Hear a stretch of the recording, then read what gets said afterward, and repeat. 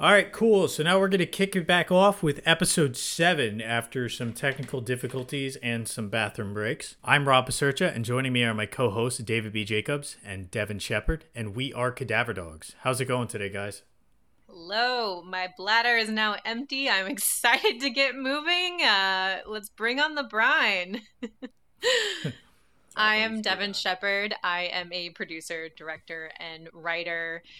You can watch my work on Shudder with our feature film A Nightmare Wakes, as well as Bloody Disgusting's World of Death with our short film Attention. And I'm David B. Jacobs. I'm a writer, director, script supervisor, and horror addict. You can find my short film One Last Call on Blind Raven Productions YouTube channel. And I'm Rob Pasercha. I am a grip for Local 52 and the owner and runner of Whimsy Productions, LLC. I'd like to plug our Instagram, Twitter, and Facebook at Cadaver Dogs Pod. Please check us out, leave a review, tell us what you want to hear next. So, to kick us off on our first film, a very creepy thing with some old school tech media, is Devin Shepard. Yes, our first film is a classic J-horror, Ringu, from 1998, directed by Hideo Nakata. The rumor is, you watch the tape, you have 7 days to live. But after several teenagers all die on the same day due to mysterious circumstances, Asakawa begins to think it's more than just a rumor. Asakawa, a single mother and professional news reporter, sets out to find the origin of the story and comes across the tape itself. She watches it. Then calls upon her ex-husband, a math professor, to help her finish solve the mystery before she's scheduled to die on the 7th day. Right away, first instinctual thought on the film. It definitely feels a little more Western, right? I mean, yeah, the characters were a lot different and the acting was a lot different than we are used to watching in a J-horror, or at least the ones that you've showed me, Rob, as I'm new to the J-horror genre. But I still wouldn't say they're fully developed. I still have a lot of issues with the character development. I mean, I mentioned it in my summary, essentially, that, you know, they present the issues in these movies through the characters, but then they don't follow through, I think. You know, they show Asakawa as a working mother. They show her as, you know, struggling to balance work life and parenthood. But then just kind of don't go any deeper than that, and we lose her character halfway through the movie when her ex-husband Takayama comes in. See, I kind of disagree. I think we are given the portrait of kind of a journalist consumed by her work, and that kind of separated her from her family in a way. But at the same time, it's her work through investigating this videotape that re-engages her with her husband. And that's ultimately, there. That is. And I think there's an exploration of her relationship with her husband and her child, and how maybe she was keeping them too separate from her work, and that had they been more engaged from the get-go, they would have had a stronger relationship. In that way, I do think it has some pretty deep-seated like character development. Maybe it's not explicitly stated, and there are some odd character choices throughout. I totally agree with you. I just think it could have gone a lot deeper. I think it goes halfway and doesn't go all the way into developing this female character or developing more into the characters. But totally agree with everything you just said. I mean, especially at the point where they do a really good job about hinting at, you know, what went wrong in the marriage and why these two are no longer together. I mean, going directly off of what you just said, at one point, the ex-husband makes a crack at her and is like, I gotta go make my deadline. Showing exactly that like she had issues balancing that work life along with her relationship. Yeah, so I'm gonna mostly agree with Devin here. I don't think the character is necessarily underdeveloped, but I think that a lot of her development gets ignored in the second half of the movie. She starts off very strong, very independent, and I really like that aspect of the character, but then at a certain point she is just devastated so much by what happens that she just basically has an emotional breakdown and is incapable of moving forward, and her husband has to do everything for her. There's a part during the climax at the well when she faints, which, okay, fine, she's tired, she faints, whatever. then her husband has to climb out of the well, and she's like, "Oh, why do we even move on? What's the point?" Then he has to literally slap her across the face and remind her that her child is in danger. And I'm like, come on, guys. But even before that, my whole question is, why does she call on him in the first place? Oh yeah, it's like, yeah, absolutely. He's a math professor. Like, what? And we don't find out till way later that he like can help the case because he has these powers. But that's not established for another hour. Like, she randomly goes to his apartment and is like, "Help me! I'm a professional news reporter that fell upon something that's too big for me to understand." They do have a pretty handy band-aid in his dead zone powers. So Takayama has the same power as Christopher Walken in the Dead Zone, where he can touch somebody and kind of has this like ESP connection to their past. He's weaker, and etc. Yeah, he's not Christopher Walken. He's definitely a lot weaker than that. But he does have the same type of thing, right? He touches people and he has this like connection to their past or whatever. Mm-hmm. So it makes sense that she would ask him. But I would also err on the side of she probably just missed him, and this was her excuse to bridge their relationship was through her work, and that's kind of how she copes with everything. Which this movie is critical of work in general, I think. Very much so. Yeah. Critical of work. That's interesting. How so?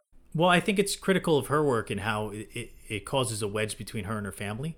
And it's the only way she deals with everything in her life. She uses her work to speak with her husband, and ultimately it brings her husband down as well as brings her child into it, right? Yeah. Yeah. It causes a wedge between them as well. Like, she has to drop her kid off at grandpa's because she's so busy working on the case. And then it's also that the kid gets compromised and almost potentially killed by watching the videotape. Exactly. And the most heart-wrenching moments of this entire movie, and they do this multiple times throughout, but they show the kid just being sad, walking away alone and leaving the house. There's this one shot where he just looks up the stairs after his mom and is like, "Wow." And I wrote this down in my notes, is like, once he reaches the grandpa's house and he's playing and having fun and they're all laughing as a family, I'm like, I love this moment. It shows joy. Yay, family. That's pretty cool.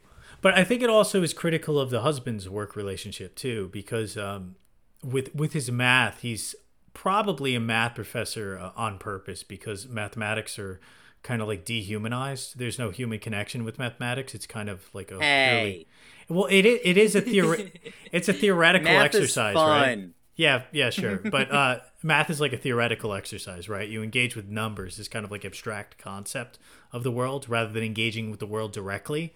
And I think that's kind of his coping mechanism to get away from this overly interconnectedness he has with people just by touching them.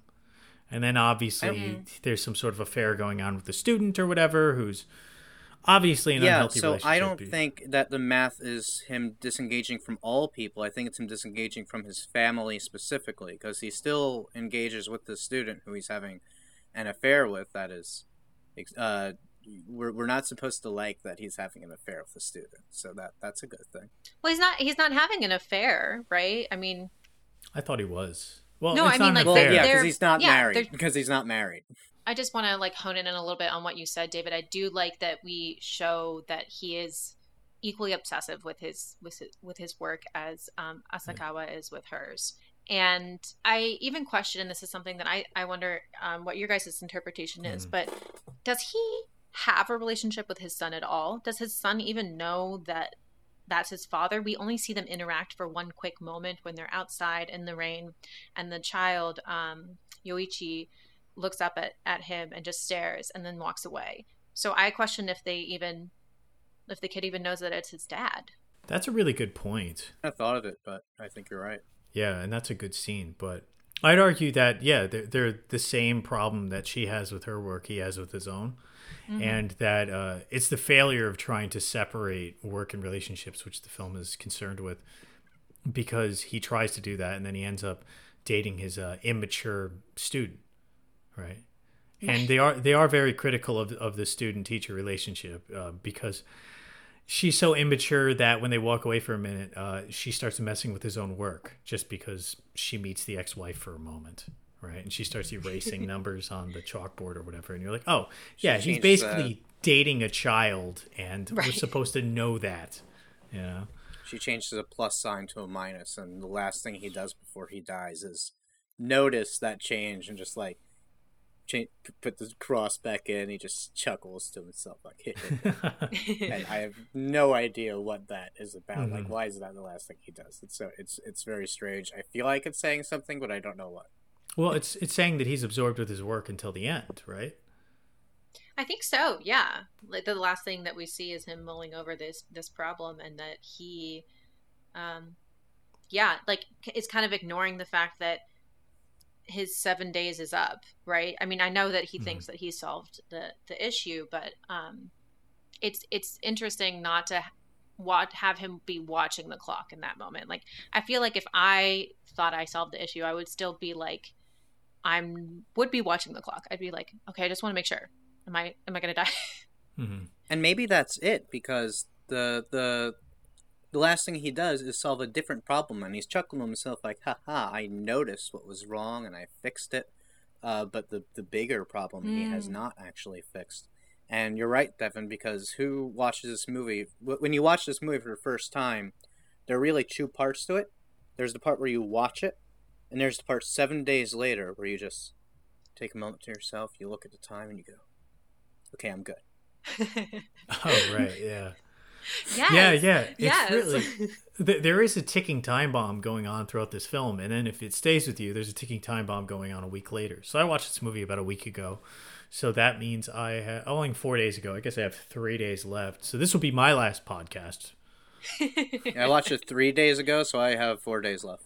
Yeah. So maybe you'll find me with a heart attack and an insane, terrified expression on my face. How much time do you have left, Devin? I watched it last night, so I'm good for another few days. I'll carry the pod. That's okay. It's Okay. okay. I did actually record the movie, so I think I'm set. Oh, you made a copy. Oh, interesting. did. Wait, I yes, did. okay. If we're watching it through a streaming service, which is thus a copy, which is also a copy of a English version of the copy of a Japanese version, how many copies do we have to get through to okay? Yeah, and once you copy it, you can rewatch it, right? Here's a fan theory. So at the end of the movie, even though what's her name? Asakawa? Even though Asakawa survives, she still sees the hooded the towel man in the reflection of the television, so she's still getting visions from Sadako. So Sadako still has that link to her. And we never actually know exactly what Sadako's endgame is. Like, what if she infects everyone in the world at some point, and then just like, great, well, you're all dead now. Like, she still has this connection is open, even if she doesn't kill you. Yeah, it's an Such a interesting silly theory. fan theory. Yeah, not one I agree with. I don't think that is Sadako's image. I think it is Takayama's image, no? Because it's after he's dead. No, it's not Sadako's image. It's the towel man. I know, Yeah, but Takayama. I think the From the one video. projecting it is actually the father, her ex-husband, not actually Sadako Oh, herself. That's interesting. Because it's him. It's him explaining. Because Asakawa asks, she's like, "What did you do that I didn't?" And then the response is that image in the television. That actually makes a lot of sense, because that also ties in when Yoichi watches the video. She asks why. He says, Tomoko, his cousin who dies in the beginning of the movie, told him to. He says, Tomo-chan told me to. There's a part in the movie where Asakawa says it should have ended with Tomo. She's basically saying if I just hadn't watched the video, the chain would have ended. But she's wrong. Because if you die, then Sadako will still use your ghost to make someone else watch the video. So whether you're alive or dead, you still pass it on. Yeah, but only if you have access to the video. I mean, potentially if the video was like destroyed or hidden without being copied, you could have ended the curse and died. She can just make another. Sadako? She made the video after she died. Well, yeah, who made the video? Sadako. She did. I don't know if it's... I don't know where I heard this. I think it might come from one of the sequels or a prequel or something. Yeah. But Sadako's actual power is that she can imprint images on things. She can imprint images in your mind, and she can imprint images on physical material. Hmm. So the reason that you don't see the camera reflection, they point out there's a shot in the tape where you would have seen the camera reflection. There was no camera. Sadako just created the image. David sent this really interesting article too that talks about the origins of the film and what they're based upon. And there was actually a doctor that did these ESP experiments and talks about this idea that he has called thoughtography, which is exactly what David just explained, right? It's the ability to imprint thoughts on photography and video, et cetera, et cetera. Yeah. And the patient who had that power was also named Sadako. Dun, dun, dun. And was described as having a second personality that is a goblin, which of course goes back to the movie with Frolic and Brine, Goblins Be Thine. Gotcha. He had another patient who is named Chizuko, as opposed to Shizuko, who is the Sadako's mother in the movie. And that one has a very similar story where he tried to show people that she was psychic, but then as all of his experiments were getting debunked, a newspaper singled out Shizuko, who was one of his first experiments, called her abilities doubtful, and the ridicule upset her so much that allegedly that drove her to suicide, just like Shizuko throws herself into the volcano. Yeah, it was so fascinating, and we'll definitely link that article in the show notes. But this is why I thought this was such a good film to follow up from our last discussion, which was The Town That Dreaded Sundown and Amityville Horror, because all in that, I see a lot of like commentary on how we report and use images and use our words to tell stories. And I think this has a little bit to do with, media and photography and film as well, but really this whole entire movie is based around telling stories and telling rumors. And whereas one rumor is this urban legend of a videotape, the other that's presented is the rumors of reporters and the media and how they report on certain events in history or how they treat certain subjects in history, such as Sadako's mother, and how they basically drove her to suicide. Yeah. Absolutely. Especially when Takayama says that the media hasn't changed much in 40 years. He is saying that we sensationalize these happenings, these instances, and not always for the betterment of everyone. And this does tie into our conversation last week of whether or not the filmmakers were justified, or the author of the book in this case was justified in reusing actual people for this fictitious horror. And rather than attempting to tell a true story in this case, like it was for The Town That Dreaded Sundown or the Amityville Horror, supposedly true, what he's doing is he's really is sensationalizing it. He's creating a fiction based on the reality. Exactly. Well, like it's a straight. Actually, go ahead, David. I would actually argue that it's more responsible this way, that he's not presenting it as non-fictional. He may take inspiration from real life, but he's also taking inspiration from folklore and fantasy. There's a Japanese folktale about a woman in the Middle Ages. The Lord of the Castle was obsessed with her. She was like a maid in the pantry or whatever, and she rejected his advances, which he was not happy about, and kept trying to come after her. He basically threatened to frame her for robbing him if she would not be with him. And in some versions of the story, he winds up killing her and throwing her down a well, and others she jumps down the well herself. But there is an actual well that you can find that, according to the folktale, she would crawl out of the well and haunt him every night for the rest of his life. That's creepy. So you're saying that this film in itself is kind of a copy of a copy of a copy of a story, and the way that we've told this story has just changed over time, much to Rob's old quote that he said about media hasn't changed much in 40 years. Media hasn't changed much since whenever that story you just told, David, was originated, right? It's just like we all tell ourselves stories over time. And which is why I love that the ending is that she has to copy the story, because in order for anything to live on, we have to keep the story alive. It's us who keeps these stories alive. And it's also the power of the curse. There is a lot of talk about this. It's kind of like a central theme. And the power of the curse is spread through rumor and retelling. Right. So by us doing this, like, we're perpetuating the curse of the woman in the well.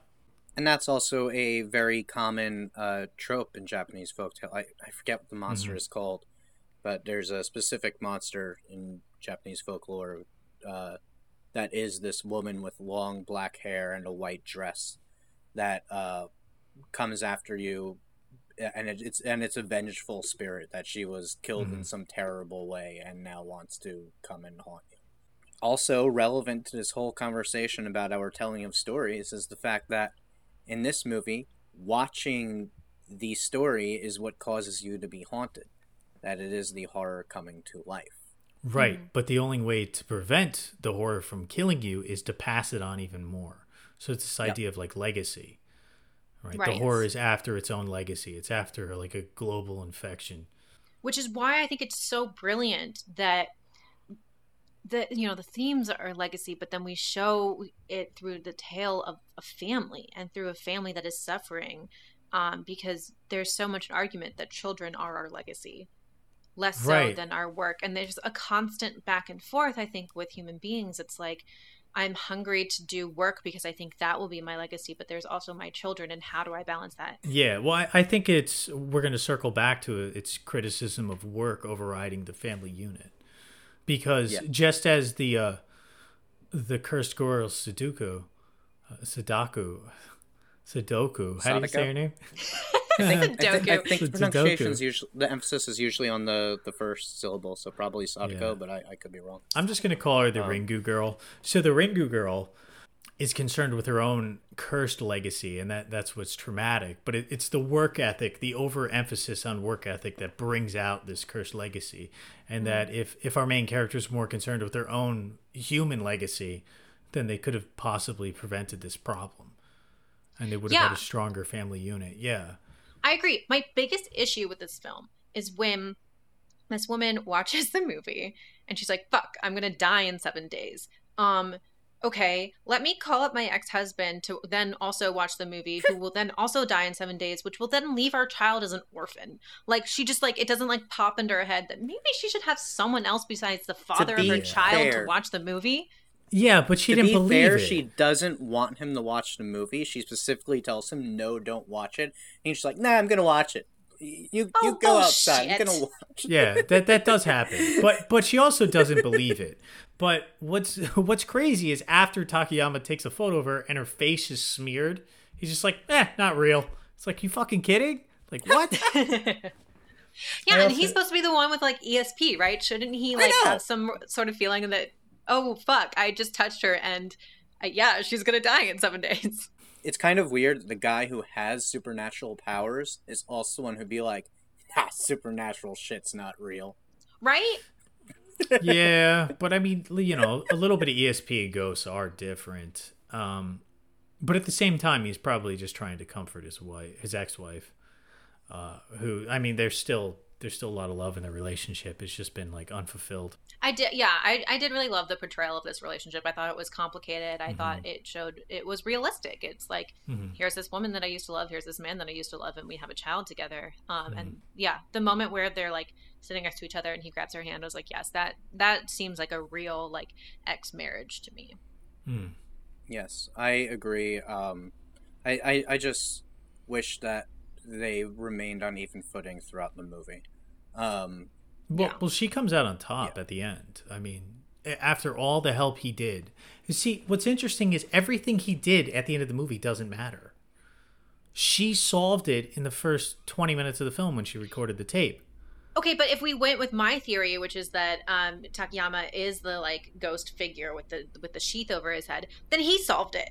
And she was just like, no. Because she calls out, she's like, help me, please, I don't know what. And then someone else has to solve it for her. She does not solve one fucking thing in this movie after minute 30. No, she solves it for herself. He helps her to solve it for her kid, which is cool because honestly... Okay. Would you have drawn that connection of, I copied the tape? I would have never drawn that. The kid would have just died. And I really appreciated that. They also put all their marbles into the idea that, like, oh, the well is definitely at the cabin because the phone rang at the cabin. Like, there are a million reasons that the phone might have rung the first time and not later. Right, right. But what's also interesting is that Takayama has ESP relation from person to person communication, but which is fine. That's kind of seen in like the good light, the good type of supernatural. But the bad type of supernatural is a connection to like inanimate objects and to non-living entities, like the Ringu girls. Sadaka's mother has a connection to the sea, and this connection to the sea of this like nether realm presence is what actually impregnates her, supposedly, with the Sadaka, who is evil more or less in the movie. So there's this idea that we should, well, again, with the work relationship versus the familial relationship, is we should stress our connections with people rather than our connections with things. That's interesting, and it also fits with. No, that makes a lot of sense, because then it also fits in with. Again, it's the object itself is what's going to do you in. It's your relationship with this thing, the television, literally the thing you are watching when you are watching this movie, is what's going to kill you. Mm-hmm. And I love that she doesn't even use a physical means by which to kill you. She just wills you to die. It's as though they are being scared to death. Mm-hmm. Which is like, oh yeah, so if I'm really scared of this movie, I'm gonna die. Yeah, I also love how she comes out of the screen, not just from a visual standpoint because it's cool, but because it really like solidifies the metaphor that the things we witness do affect us on a personal level. So like the media is actually coming out and touching you. Although what she does is she makes you see scary shit in your head and then you die. One of the articles I read had just like a picture of the well. And I just thought to myself, like, they seriously missed an opportunity to like sneak in a gif of just like showing her hands coming up and just scaring the shit out of everyone reading. Fuck that, dude. That would have been cool. I know we don't want to go into the American remake, but I just want to make the statement that the American remake gave me so many nightmares. I used to have to, my friend as a kid, she had a TV in her room, and I would make her put her TV in her closet when I came over because I could not look at it. That's cool.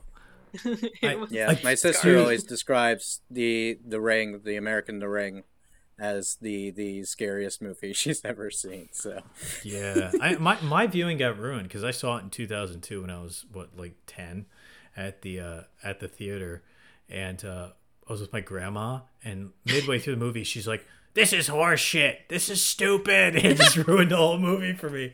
She's like, "This isn't scary at all." It's just.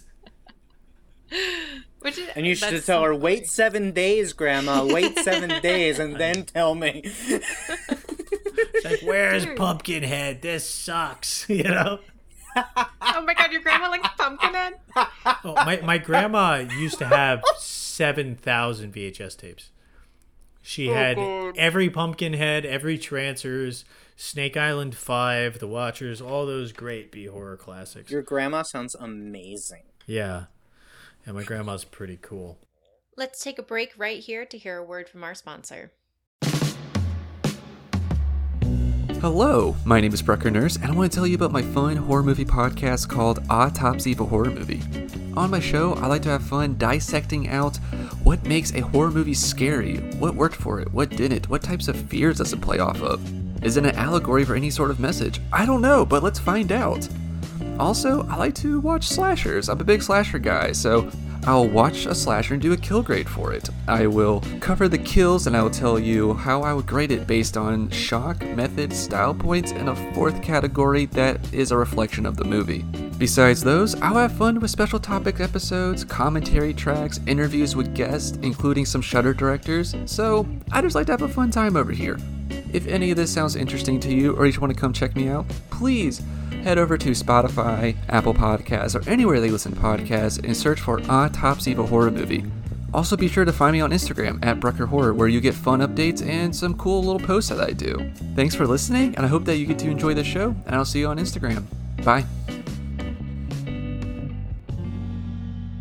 Now we're back after our commercial break with our second film, A Tale of Intrigue and Mystery.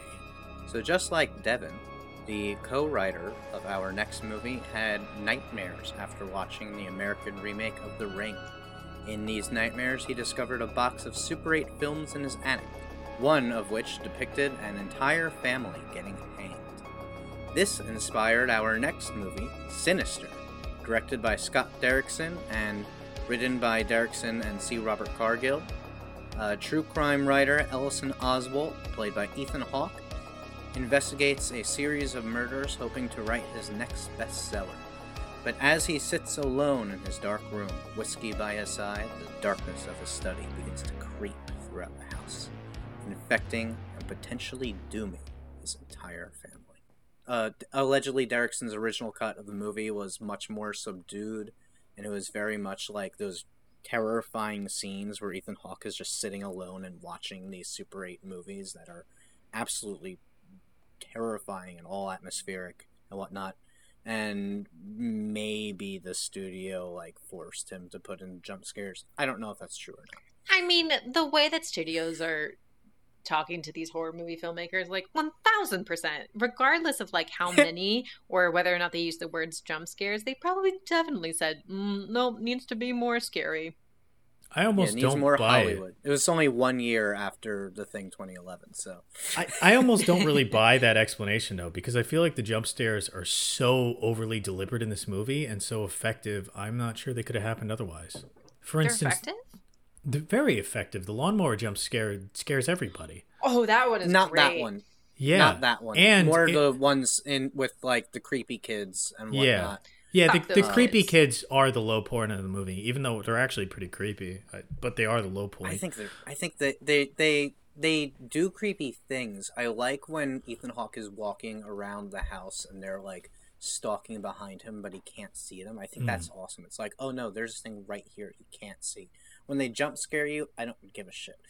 When we're in the room with his daughter and you just pan over to reveal that she's drawing the monster and there's the creepy girl in the corner, I'm like, no, that's if I saw that when I was 5, I would totally have nightmares of a creepy kid in the corner whispering to me that my parents can't see. But they look bad. They have terrible makeup. Yeah, That's really what it was great for me. makeup, right? Yeah, I'm It's bad let's makeup. not spend time on close-ups of them. Please. Don't give them more screen time. They're scarier if they're more elusive.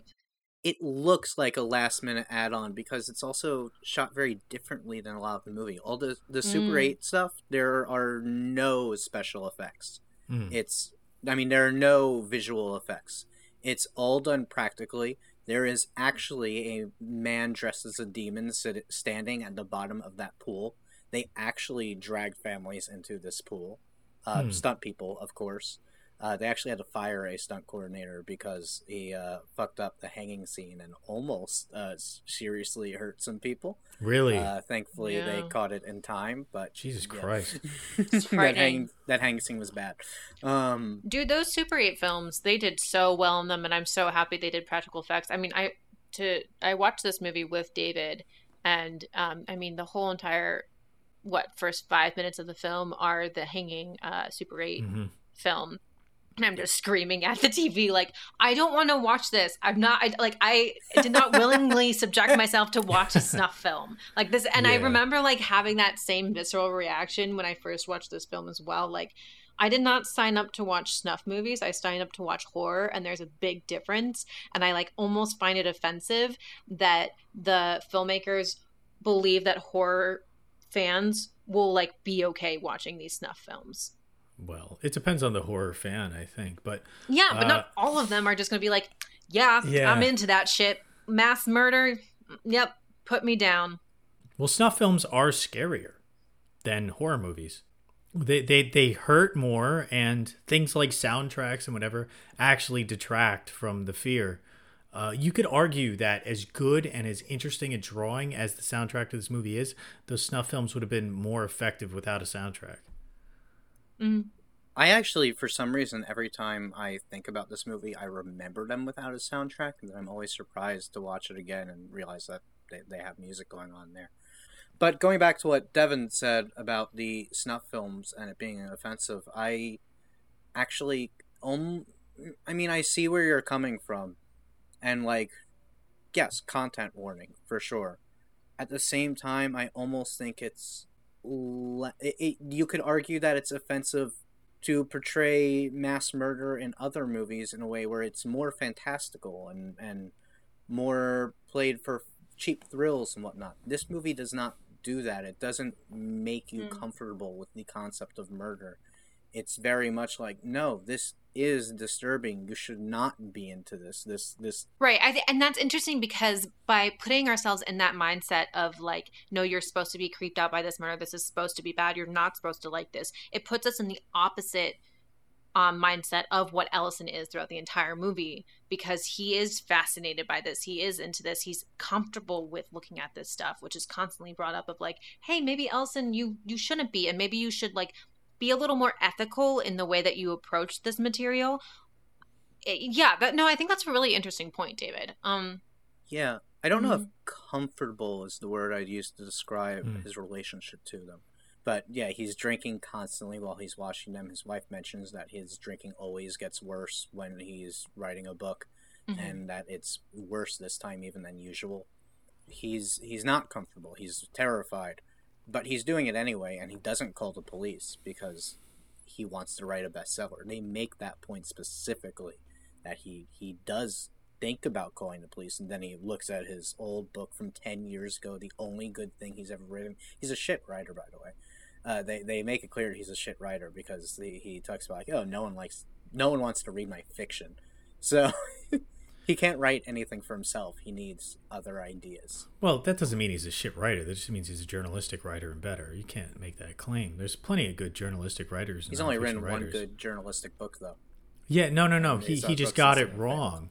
Well, one bestseller, that doesn't mean the other ones are bad, and that's a pretty high bar to compare yourself to. The only thing that they reveal in Kentucky Blood, which is his bestseller, is that he just found something the cops didn't, and that makes it a unique story. We don't get to hear what those other crimes were that he wrote the other books about. Maybe they were just procedurals and nothing like was astounding about them. Well, they do. The sheriff does claim in the beginning that he made a wrong assumption that led to some damaging evidence supporting, like a wrong conviction or something. What's interesting, one of the things about this movie is that it directly attacks that problem of like what is journalistic integrity and what is the integrity of filmmakers when dealing with this time material. So I think it is absolutely deliberate that the footage looks as if it's real, and what they do by that, the way they achieve that ends is by using lower resolution footage and like lower end film stock, Super 8, because you get this kind of like nostalgic, it's reminiscent of home movies. Easily, if you were to kill people while doing it. Yeah, right? Yeah. If you were to kill people while doing it, it would in effect be better than what the movie was showing. You know? So I don't, and honestly, don't try this at home, kids. To your content warning comment, like there is a content warning. It's called a rating system. So, like, those are in movies. This movie was actually so hard. Fuck yeah. They actually shot this movie trying to get a PG-13 rating. Like, there are no F-bombs or very little F-bombs. There's not a lot of gore. There's no nudity or even reference to nudity. And the MPAA just watched the movie and said, nah, this is rated R because it's fucking scary. Yeah, in fact, cool. It's like, remember when that article came out? I forget who reported on it, but they did a scientific study a few years ago about what is the scariest movie, and they did it purely based on like heart rate and images that the movie elicited. I don't know, that sped up people's heart rate, and this was the one that was the scariest movie ever, over Exorcist, over Psycho, over any other film that's ever been made. They were like, no, Sinister, like, is the scariest movie ever, period. I gotta say, Sinister made me jump a lot more than almost any other movie in the theater. And I think a lot of that is kind of due to the jump scares. I know you guys didn't like them, but most of them are really effective except for the ones without the kids. Like the lawnmower, for instance. But another really good one is when, that was absolutely deliberate, I don't think it was added after the fact, is when he's in the attic and Boogie's face comes into the screen, which, watching it at home, dumbest part of the movie. Watching it, no, you're wrong. That was a really good part of the movie. And when I saw it in the theaters and you see the head coming to the screen, it's a gigantic head. And it's much more effective than when I watched it at home. I also knew that it was coming, so it's a little bit different. But I got to tell you, people were screaming in the theater when that scene happened. I jumped out of my seat. It was a really good scene. And a lot of it is due to like Ethan Hawke's acting ability. Yeah, I mean, Ethan Hawke fucking like dominates this movie. I love his acting in it. I was this because he did like several horror films over the past decade. Was this like the first one of his that started that train? I forget if this was first or before or after The Purge. This was before The Purge, I'm pretty sure. Was it? Yeah. The director made a really interesting point. I think it was the director and the writer actually made a really interesting point that they liked Ethan Hawke in this role because it was around the time that he was trying to like reclaim fame in his own career, which then further connected him to the character of Ellison, who is also trying to reclaim fame. And I thought that was such an interesting casting choice. He also has written novels. And screenplays. He's credited as a writer on the Before Whatever series. Well, he looked rather writerly with his sweater and glasses. Dude, that sweater. His name Harlan Ellison Ellison Oswalt. It's a reference to Harlan Ellison and Patton Oswalt. Yeah. Shut the fuck up. Why? So back to that jump scare. The reason, I mean, yes, it's an effective jump scare the first time you see it, but it's just a startle. For me, the image that lingered with me that was the smaller moment when the demon first turns its head inside of the picture. Yeah. That was the moment where I was like, holy fuck, it's real. Yeah, but that was kind of a jump scare too, right? A little bit, yeah. Yeah. There's a lot of jump scares. At that point. And the other jump scares when the ghostly arms appear over his shoulders of the children grabbing him, pulling him in when he was going through the footage also. That's the jump scare that Ethan Hawke sees that freaks him out when he shuts it down.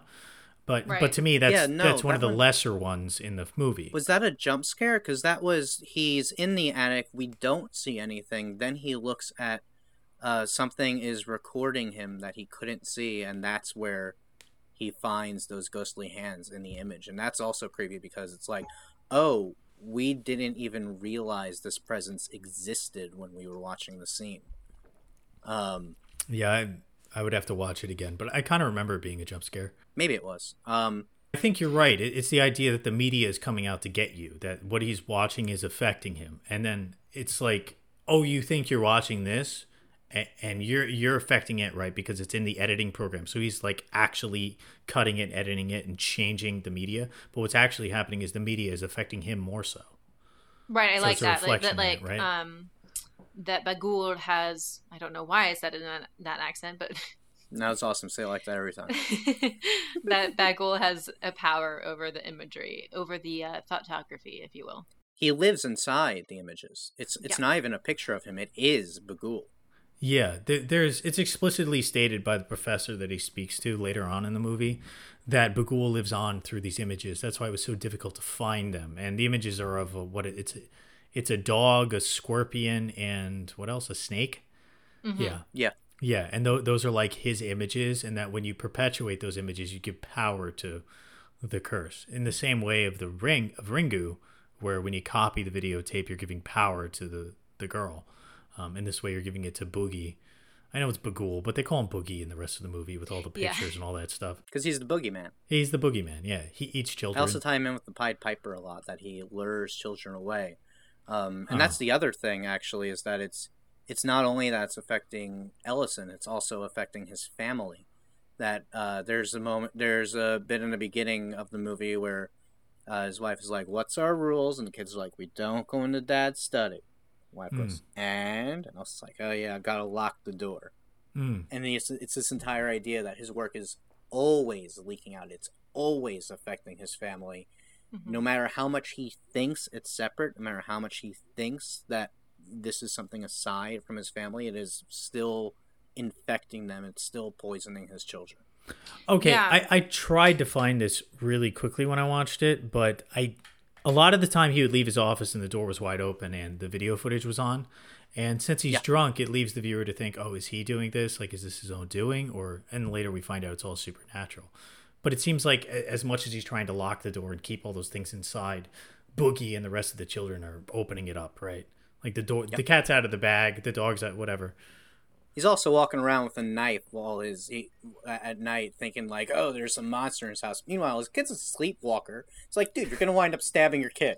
He literally, like, after it's revealed that his kid is a sleepwalker and that he is sleepwalking still, like he's out there. Yeah, he goes out with that knife and I think stabs something.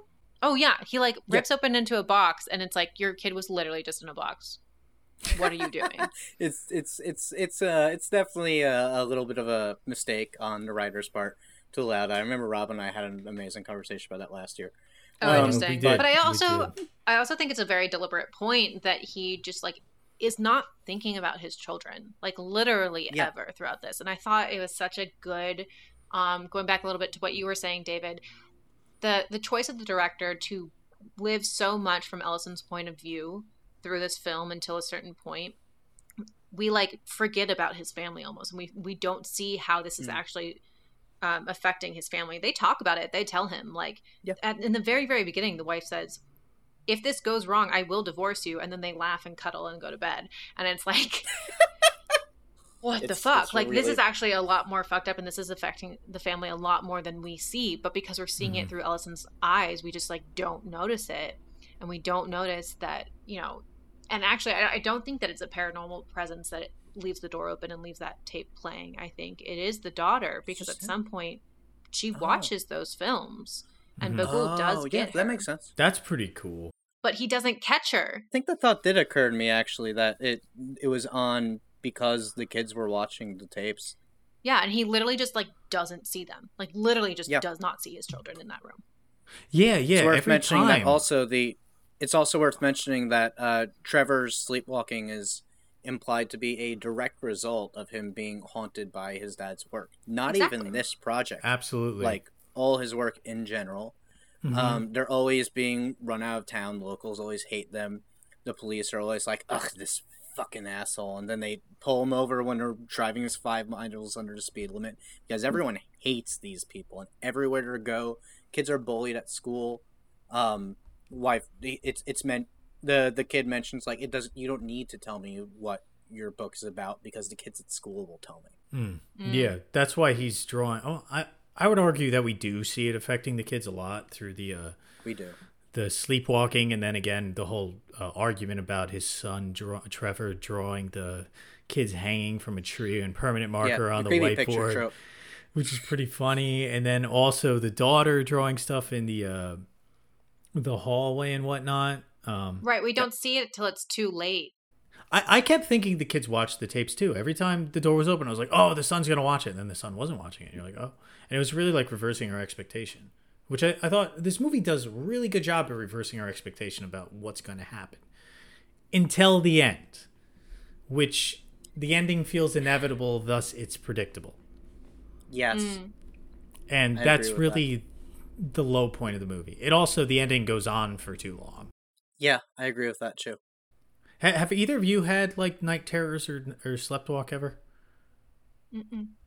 I've had sleep paralysis. Okay, I've had both when I was younger, and Wow. it's pretty interesting.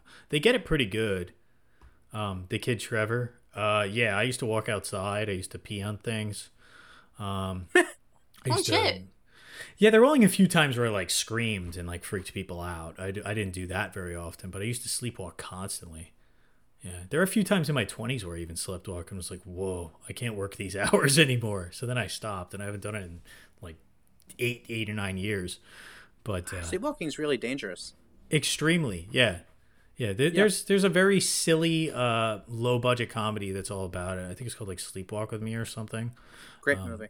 Oh yeah, you know what I'm talking about. That's where the guy, I love is a that stand-up movie. comedian. Yeah, it's pretty good. It's actually produced by horror producers. Oh really? Yeah. Really?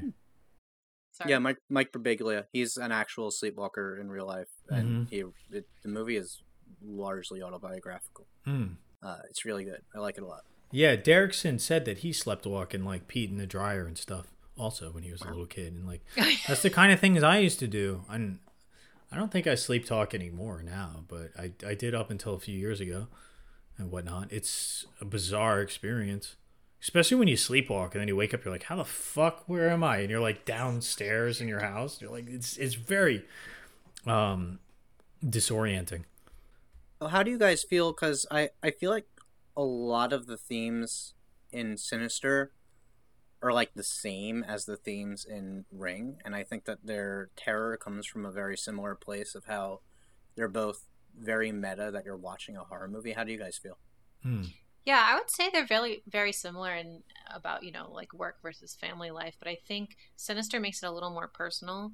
It feels like it feels like the writer and director are pretty much saying, like, this is my scare that I am going to make a good movie or write something amazing and then never be able to live up to it, and that my obsession with trying to live up to that is going to then harm my family or harm anything else outside of work.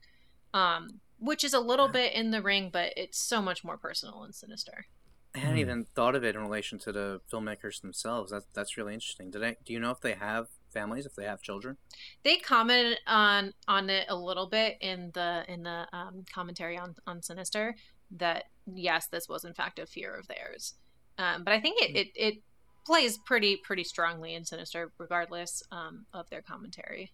Yeah, especially from like a writer's standpoint. I think Ringu covers a lot of the same fears of like neglecting your family through like an over excessive work ethic, but Sinister makes it specific about creating art or writing or whatever. Mm-hmm. That you become like specifically obsessive with that. Horror, yeah, specifically horror writing. But by the same token, it's both, I think even more clearly, it's journalistic writing, which they're both about journalists in a way, both movies. Yeah, and they're both tackling pretty horrific subjects. I will say horrific subjects, not horror. Again, going back to my point, true crime is not horror and horror is not true crime. They are two separate things. Fair. That's very fair. Yeah, but you can make a horror movie out of a true crime. Both movies really deal with journalistic integrity and how you can take this, when you legenize or fictionalize or sensationalize a horrific event, there is a danger of hurting not only the people that were initially affected by the event itself, but the audience themselves. Yeah, it's in how you tell that story, right? Yeah. Yes. In both cases, it's the child winds up watching the cursed image and becoming infected themselves. I'd say one of the differences that in Ring, it is that the image is what's going to hurt the child, whereas in Sinister, the image possesses the child, which I think is even more directly applicable to horror films, which we're watching right now. That, what if this image inspires you to do terrible things? Yeah. Could you define possesses versus? Can you define that difference? Because if Bagul is the image, does he possess the child or does he affect the child? Can you just explain that a little bit more? I think it's not clear, actually. There's a point that I scribbled down, which is probably just a mistake by the filmmakers, that we see Ashley, is the girl's name, drawing one of the pictures at the end, and we've seen the series of drawings, but they're all like the same style and the same calligraphy. So I wrote like, is this a mistake, or is it that it's actually Bagul is drawing through her? And I think it's not clear. It could go either way. I don't think she would have murdered her family if without supernatural influences. I don't think he's just bringing out a darker side of her. He is planting these impulses into her mind. Yeah, okay. So that is really interesting, and I do think you're right. I don't think it's clear whether or not it's direct possession or just like demonic influence. But on a metaphorical level, I wonder if the filmmakers realized what they were kind of saying is that violent images do affect children in adverse ways. And that's kind of what this movie is. Right. I think they know that's what they're saying. Yeah, but which makes it more interesting is that they're trying to push it for PG-13, which is like, on the one hand, you're saying, violent images affect kids. Let's get a younger audience so we can affect them more. Yeah. It's kind of like, come on, dude. Like, where's your ethics here? Right? Now, I disagree. I don't think violent images are going to make you perform violent acts. And with it's not really fair to say the movie does that, because I watch tons of horror movies and I never killed anybody. I mean, I don't know about David, but I don't think Devin killed anybody either. So I'm not so sure about that. I'm just smiling. Yeah. That's a really interesting point, Rob. I think a lot of the time, too, this movie is pointing the camera back on the viewer. Very specifically with a shot that's reused several times throughout the film, and I love this shot too, is when the projector is playing and the camera moves around to look directly into the lens of the projector, so that the audience, supposedly in the theater, watching it through projectors, like staring at themselves in the watching the thing watching itself. And then I think immediately after that it cuts to a close-up of Ellison's eyes, where you see the reflection of the Super 8 film in his eyes. And I'm like, that is so cool. It says so much about voyeurism. It says so much about, like, hey, maybe you should take a look on how you're watching films like this, or how you're watching other media that is violent. So maybe it's less about like we need to get kids in to watch these films, but more it's like we need to get kids thinking about how they're watching these films. Yeah. And voyeurism is really key here. I mean, in both cases, again, it's the image itself is what's coming alive. And whereas with the Amityville Horror, I watched that, but then I'm just like, well, I don't live in that house, so I'm safe. Mm-hmm. But these movies, like, oh, well, I haven't watched that. Wait, I have watched that. Am I fucked? Yeah. There's this sense of a ticking time bomb in both movies. Whereas the one, it's a hard time bomb. It's you have a week, and like you said earlier, it's like after you watch the movie, like, well, should I be concerned? It's been 3 days. Do I only have 4 more left?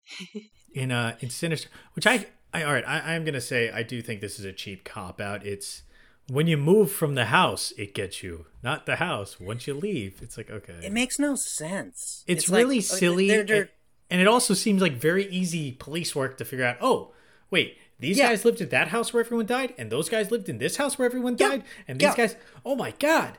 It's like, all these people had mortgage payments. It's not like a difficult thing to say. It's not like they're like... And like, how did Ellison not figure it out? And also, it's said that it will kill you as soon as you move. So they've all just moved. So I was like, oh, they just got here. I wonder if it's anything lingering from where they lived previously. Oh, wait, there's a family that also all died there, and the child went missing. Huh. Oh, they had also just moved in. Where did they come from? Oh, fuck. This is all connected, isn't it? Yeah. And also, like, for some reason, the murders are all, like, decades apart. And I don't understand that either, because it doesn't... Like, as soon as Ethan Hawke moves, he finds the tapes. Bagul wants him to find the tapes. So... Why are the murders all decades apart? It makes no sense. Because no one moved into the house where everyone got killed till decades later. That's kind of what they're hinting at there. Which, you know, I do think a lot of people would move into a house where someone was murdered. I probably would. I don't believe in the supernatural, so whatever. Also, the problem with that cop-out at the end for me is that I think it actually kind of undermines the themes in some ways. You do? I mean, I think what they're going for with it is that it is a cool subversion, which Insidious did better. That moving away, that you always think like, oh, why don't they just move away or whatever? In this movie, okay, well, they moved away, but they're still fucked. But Ellison took the lesson. He said, okay, this isn't working. I'm going to burn these tapes. I'm going to leave this mystery unsolved. I'm going to back out. And he does that, and it gives you that ending. And then it's just like, oh, well, that doesn't... Actually doing that is the problem. He would have been better off to just continue to indulge in this. Yeah. It's a big hole, and it bothers me a lot. But then there's also this thought that him burning the tape is also him ultimately believing that this thing is real, when we've spent the entire movie watching him doubt that the paranormal exists, and him telling himself that the paranormal doesn't exist. But him doing that act then admits that it exists. Right? Yeah. Well, yeah, but I think his character was sort of convinced that the paranormal did exist when he's talking to Officer So-and-so, and Officer No, he says So-and-so's specifically in that scene, I do not believe in this shit. I just don't know what's going on. Yeah, he says that, but convincing he's trying to himself. convince himself. He's trying to Well, convince and himself. Yeah. exactly. Yes. And this whole movie then is spent yeah. watching Ellison try to convince himself of things that aren't true, trying to convince himself that he's a good writer, trying to convince himself that he deserves fame, trying to convince himself that, he's better, that his work is better than his family. Keeps trying to like tell himself lies, keeps trying to overcome the doubt of himself, but ultimately in the end needs to accept that, hey buddy, stuff's happening, pay attention, stop trying to like make it about yourself, stop trying to like preserve your self-image and preserve your He self-image. puts his work aside. Self-image. He commits to not even he even commits to not writing the book, which like it's one thing to say I'm not going to continue following this mystery. It's another thing to say I'm not even going to write what I've already learned, because you could still write a book. You could just say, and then I was terrified and I'm convinced this is real, so I backed out of that, and if you find this stuff, like, don't watch it. Yeah, like, he but could see, still that's do that, it. but he didn't. If He doesn't know, and that's good. I like that. right.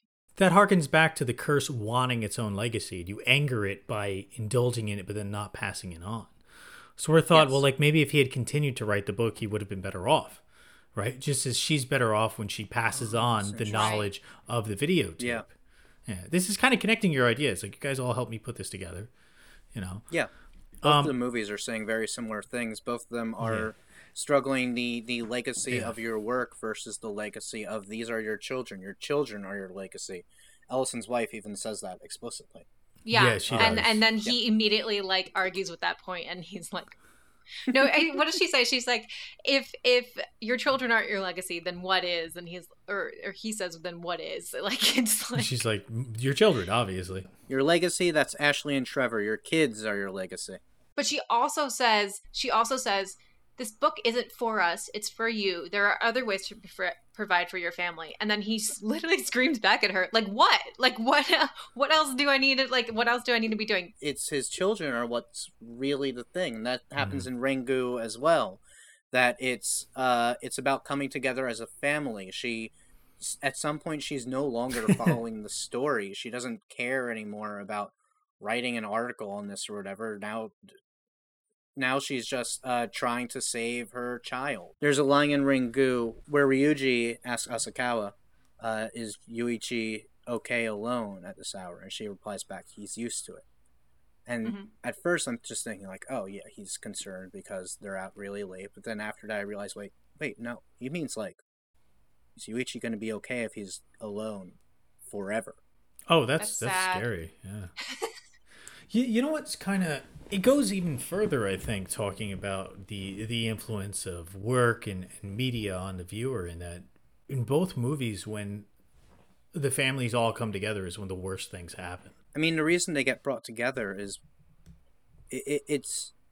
I think it's not that the images are bringing them together. It's that they've reached a point where they kind of have to take account of themselves, and they have to really look at what their priorities are, and they have to realize that their family is more important to them than this horrific work that they are doing.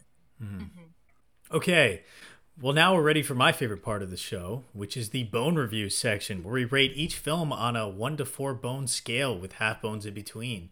Starting us off this week is David B. Jacobs. Cool. I'm going to give both of these movies 3 bones. Like I said with Sinister, I think there are a lot of problems with the movie. I think the script is pretty bad. I mean, there's some good stuff in it, but it's also like has really terrible, hammy dialogue, which can be distracting. Thankfully, there's not too much dialogue in the movie. And I think that the more generic Hollywood scares really hold back the movie. But the stuff that does works really fucking well. And it is a scary fucking movie, and I like it. With Ring, now's where I'm going to compare it to the American version, which a lot of what we've talked about applies to both movies. They're thematically very similar, aside from the ESP angle, and the fact that in The Ring, Naomi Watts' character, Rachel, is like, addresses all the issues that I have with Asakawa in the Japanese one. That she actually remains like a strong, independent person. Like, she has a reason to go to her husband, that he works with film editing, so he's able to help her. But she is still in charge. She is still calling all the shots throughout the movie. And that's the thing that really works better in the American version, is that central character. But while I do think the American version is well shot, and that I actually think it is well directed, the Japanese one I think is better shot. It is more well shot. It has much more interesting filmmaking in it that I think is... I don't know if it's scarier. It might be scarier.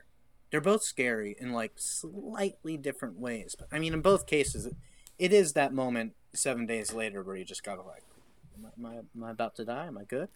And I mean, yeah, it makes you scared of your fucking TV, which is awesome. I went away for a water in the middle of the movie. I came back, my laptop had like turned dark or whatever, and I'm about to wiggle the mouse. I'm just like, if I wiggle this mouse, it's gonna be a nice shot of the cottage, or is it gonna be that fucking well? Devin? I'm going to... Okay, I'll start with Ring because I like everything that David said. I'm not going to compare it to the American version.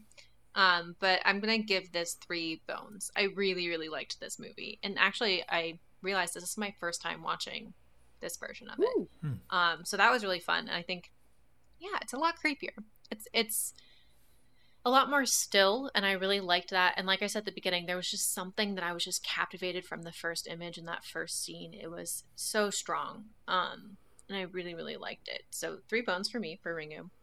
I'm going to give Sinister 2 bones. I don't like this movie. Wow. I really don't like this movie. What I do like about it, like David said, the writing is atrocious. The directing is pretty well done because of the fact that he chose so many wonderful department heads. The art direction, beautiful. The cinematography, beautiful.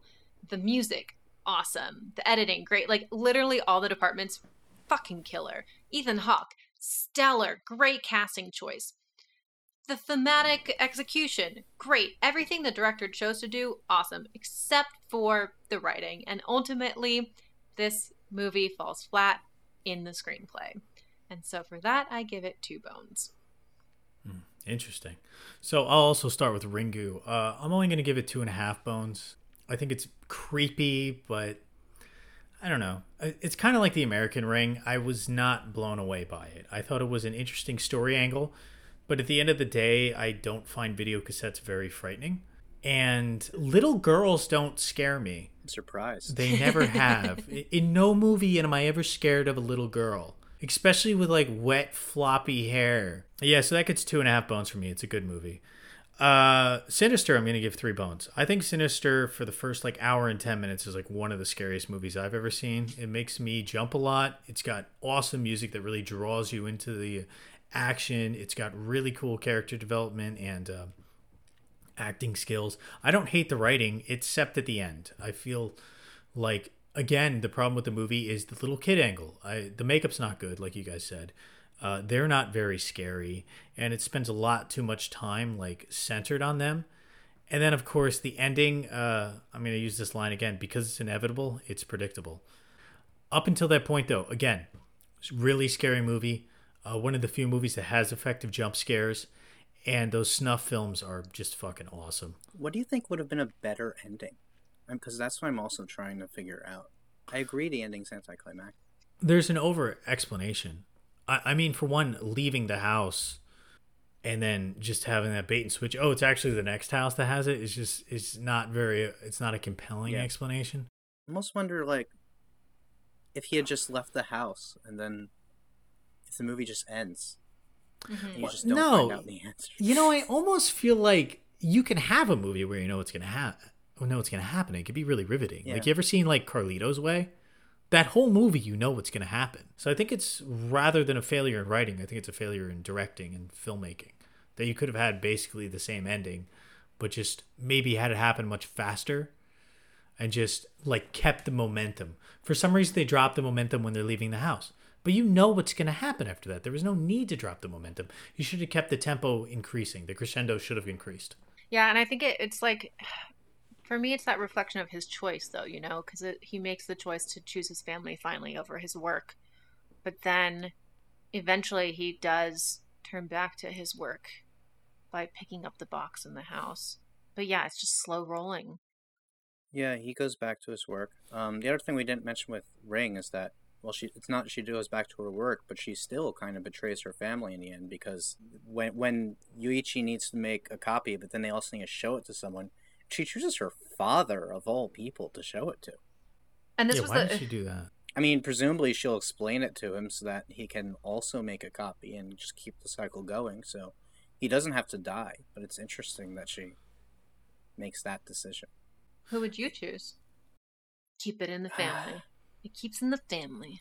Well, thanks for joining us this week on Cadaver Dogs Pod, where we covered the way media infiltrates and infects our minds through low-res footage. Until next time. 7 days.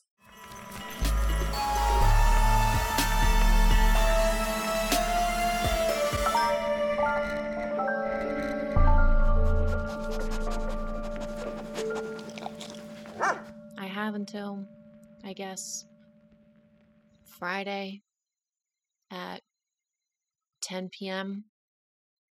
I wonder if it starts counting down from the beginning of the movie or the end of the movie. I hope the end of the movie, because then I have at least, like, I would say 90 minutes, but I paused it and rewound it a few times, so I guess somewhere closer to 11:30 on Friday night. Yeah, that would be nice. Maybe I would be in bed by then, and then maybe I would die in my sleep. Can Samara kill me in my sleep?